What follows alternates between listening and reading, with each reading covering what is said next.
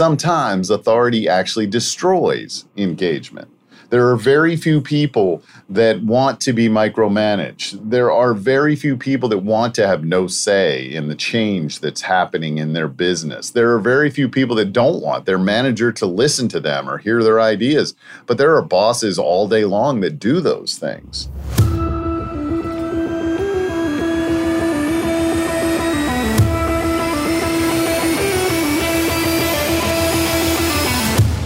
Hi, and you just entered the Leadership Gym. I'm Randy Hall. I'm an executive coach and leadership consultant, and this is the place where we work on our ability to lead our team, lead our business, and yes, lead ourselves. If you are looking to improve your capabilities as a leader, you are in the right spot.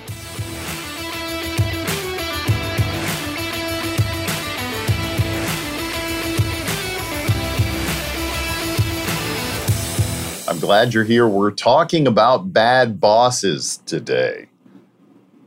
Bad bosses. Everybody's probably had one or heard of one. I saw some research the other day that said 76% of people say they either have had or currently have a toxic boss. Now, let's be clear. If we've led a group of people for any period of time, we've screwed some stuff up. There's maybe days we've been considered a toxic boss.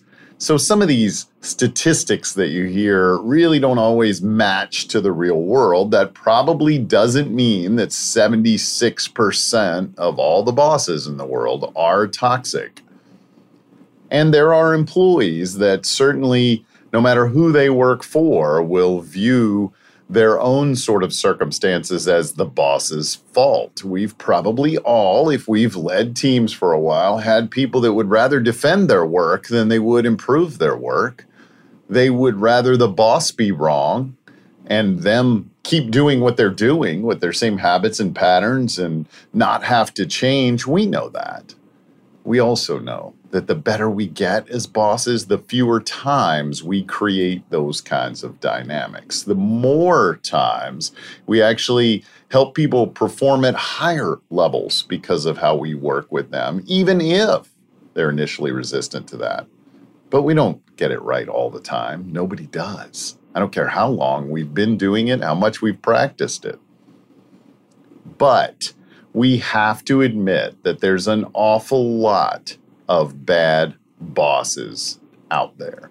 There are an awful lot of times that they don't make a team better, make a team stronger, make a team more productive, get better results, have more engaged people, or any sort of measurement that we want to use to determine the success of a boss.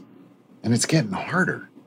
When we're in a place with talent in the world where talent is hard to find, great people are hard to find, keeping them is important, keeping them engaged is even more important. Bossing matters.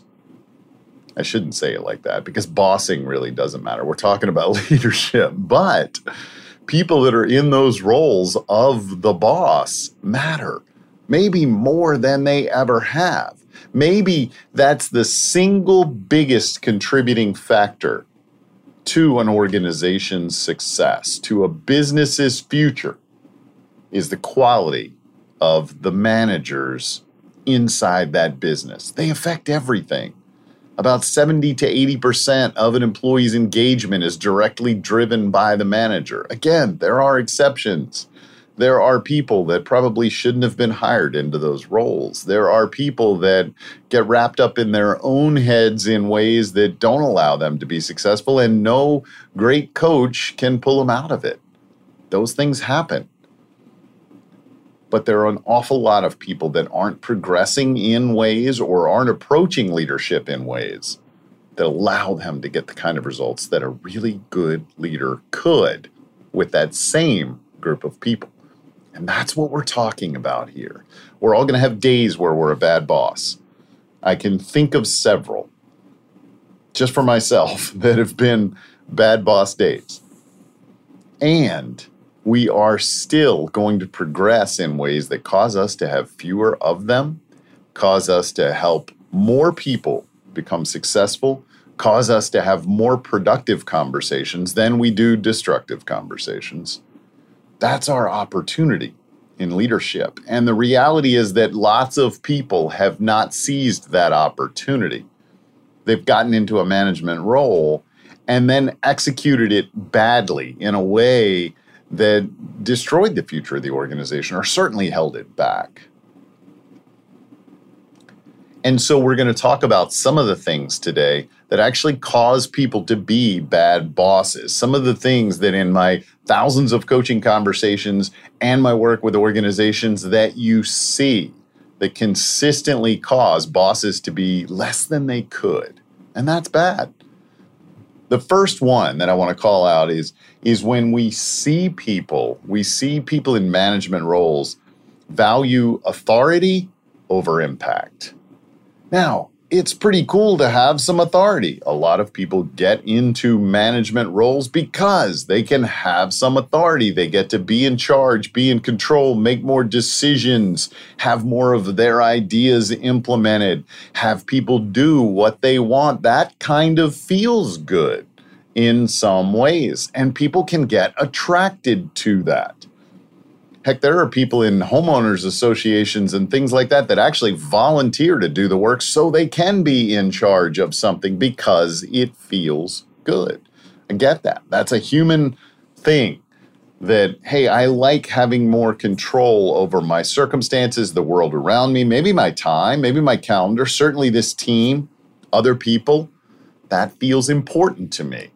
It helps my self-esteem. It causes me to believe that I'm at a little higher level, that I'm more successful. That's okay. It's completely okay. And we shouldn't not want authority, even though it makes us feel good. The key is that the only reason we have authority, the only reason organizations give authority to people inside their organization is so they can use it to produce better results, to help people become more productive, to build stronger, more effective teams. And it's a little bit ironic because authority doesn't do that. Engagement does. And sometimes authority actually destroys engagement. There are very few people that want to be micromanaged. There are very few people that want to have no say in the change that's happening in their business. There are very few people that don't want their manager to listen to them or hear their ideas. But there are bosses all day long that do those things with their authority that are disengaging. It's just nobody that gets out of bed in the morning and says, man, I want to have somebody else control my world and micromanage me and not let me have any input.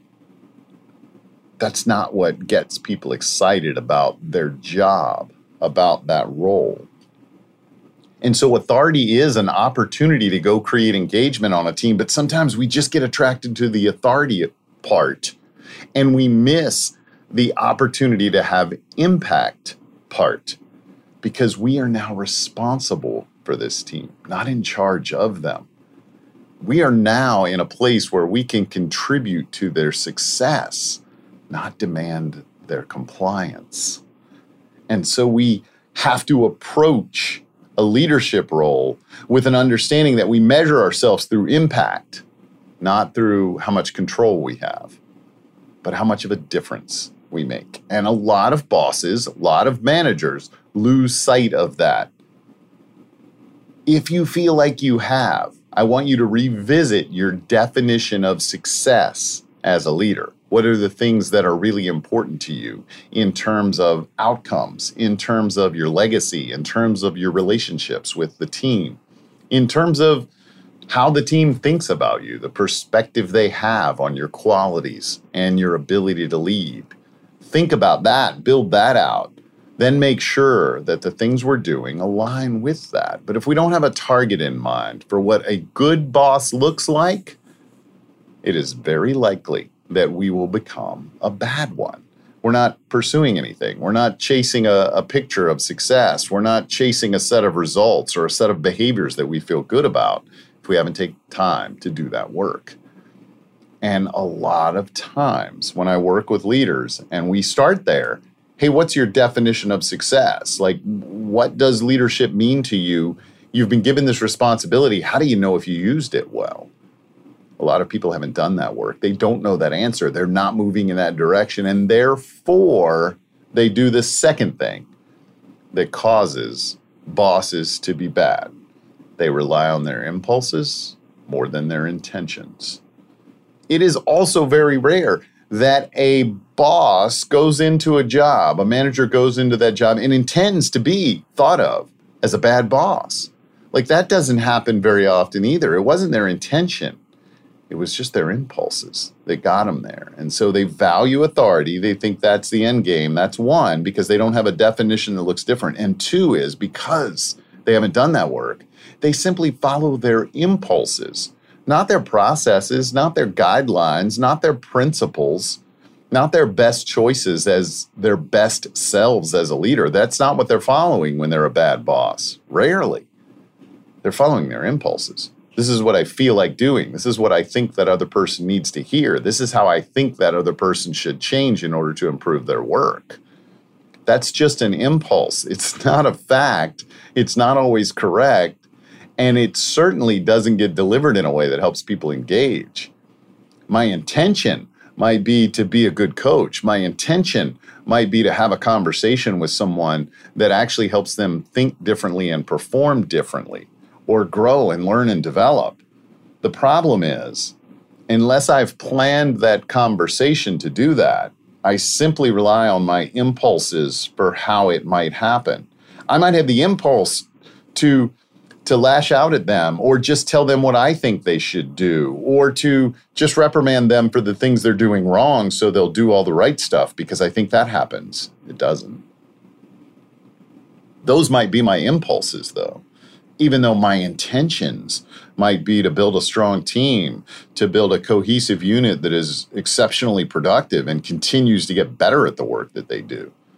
If I have an intention to build a really strong culture on this team, but I tolerate the jerk on it because they are a quality producer or because they get good end results, whether it's sales or projects they manage or work that they do or quantity of work that they do, then I'm not doing the things that I intended because my impulse is to just avoid that conversation a little bit because they're doing okay. They're not really tearing anything apart. And man, do they get stuff done, right? So I'm going to hang on to them. Difference between intentions and impulses. I've watched managers say things in meetings to people in coaching conversations that they never would have wanted to say that way when given the choice between the different kinds of outcomes they were going to get. So if I said, hey, do you want someone who goes home, is disengaged, is less interested in doing good work for you or this company, would you want that? Most managers would say, no, I don't ever want that. But when you say, hey, did it feel like you needed to do that in spite of the fact that it would cause exactly those things? Now people get a choice, but rarely would they take that choice. But they did in the moment because of the impulse. And the way that we now get our intentions to happen, in spite of whatever impulses or habits or other things we have, the way that we get our intentions to happen in spite of our impulses is by making a plan. How am I going to plan this conversation? What questions am I going to use? What are my goals going to be? How do I want them to think differently? What will most effectively cause them to do that? Now I'm planning a conversation that can reach the outcomes that I want, that can actually achieve my intentions, rather than just hoping I have it well based on how I feel in the moment. Now, maybe after we've had 5,000 of these that are really, really good, we get to plan less. Maybe after 500, we get to plan less. But if we haven't built a track record yet of really consistent conversations that help people get better, then we have to plan more. If we're getting people to comply but disengage, then we have to plan more. And that leads me to the third thing that I see often when I work with managers that allows them to be a lower quality leader than they would intend to be, and that is lack of learning. If these are the questions I feel like asking, but they're not working, what am I doing to learn about new ones? If I'm having conversations with people and they just nod and say, okay, and yes, I'll do what you say, and they don't engage in the conversation, they're not really looking to improve, they're just looking for the conversation to end. If I notice that happening, but I don't learn some new ways to approach a conversation, then I'm missing that opportunity. If I see people improve for a little while after I get them in trouble or after I yell at them, and they improve briefly, but then they return to their other ways, or they follow my instructions for a short period of time, but not a long period of time, and I'm not learning a better way to sustainably help people change, then I'm missing an opportunity. So this thought process, this assumption that the longer I do this job, the better I'll get at it, is completely false. And a lot of people will say, well, I've been leading people for 10 years. Well, great. Are you 10 years better? Because repeating the same things that don't get you the results that you want just builds stronger habits around the wrong things. That's all it does. All your brain does is say, wow, he's repeating that part of that conversation, or he's repeating that process for coaching over and over and over. We should automate that, brain. We should just make that his default mechanism so that he always coaches that way. We're not getting better when that happens. We're simply just encasing our bad habits in more and more concrete so that they are harder for us to shift. That's all we're doing. We're not looking for better ways to have discussions. We're just hoping those people finally get the message. And we're just reinforcing the fact that this is how we have conversations. This is our leadership style, which is a phrase, a term that always bothers me a bit. Because if it's wrong, it's not a leadership style. It's just the way you do things that doesn't work. You can have styles that don't work. You can have style for hitting a curveball that gives you a 0 batting average. You can have style for coaching somebody that gives you a 0 engagement score. Doesn't mean it's a leadership style. It's just the way you like to do things. So we just put that in more cement the more that we repeat it, because we didn't learn new ways of doing things. We didn't go out there and get insights, explore new tools, try to improve in some way, go avail ourselves of all of the resources that are out there today to help people lead more effectively. And yes, there's some terrible information out there too. There's some really bad things out there. But as we start to be a student of leadership in an effort to be a better boss, we start to separate those two things. We start to find common principles that might work. We start to find principles based on the science of how humans operate and how they think and how behavior change happens. We start to get a different system in place that allows us to have more impact on a daily basis. So I want you to think about those things for yourselves. Do I value authority over impact? And if I do, let's revisit my definition of success. And that doesn't mean that when given that choice, I would say that. No, I don't value authority over impact, maybe, but I might have. Like I might have done things that actually indicate to people that I do value authority over impact. Or I might have just gotten complacent with my authority, and I'm not necessarily spending enough time thinking about my impact. It's time to revisit your definition of success. If you find yourself doing what is consistent or habitual or impulsive for you, rather than thinking through things, if you find yourself getting sets of results that maybe you would have changed, conversations that you probably could have had differently or better, then keep working on that because you make a better plan. What are my goals for the discussion? What are the questions I'm going to ask? How am I going to wrap it up? What are the things I want this person to know about why I'm trying to help them? What do I want this person to know about what I think about their abilities and their possibilities and their potential? Maybe that needs to be in a conversation more consistently or completely. Okay, how do I plan to make sure I put that in there? What do I write down? And then learning. What do I consume this week that helps me get better as a leader? What time do I allow my brain to spend with new thoughts, new ideas, new insights, new tools so that I can get better? Here's the reality. If you define success as a leader and keep working toward it. If you build plans and processes that help you coach and lead more effectively, and you consistently practice those so that they become your impulses. And if you are constantly learning as a leader, looking for new ways to help people think differently, looking for new ways to support teams as they continue to get stronger and deal with the challenges they face. If you're doing those three things, you're almost never gonna have one of those bad boss days. You're never gonna be the person that causes someone else to decide this isn't the right place for them when it should have been. Not suggesting that there aren't times when that needs to happen, when it's better for that human. That's all good. But you're not going to be the person that causes people to be less productive, less effective, less engaged over time. You're going to be the person that changes the future of that business by changing the future of the team that you get the privilege to lead. Thanks for stopping by. I hope that you'll leave us a rating. A 5-star rating, I hope, is what we've earned, and a review.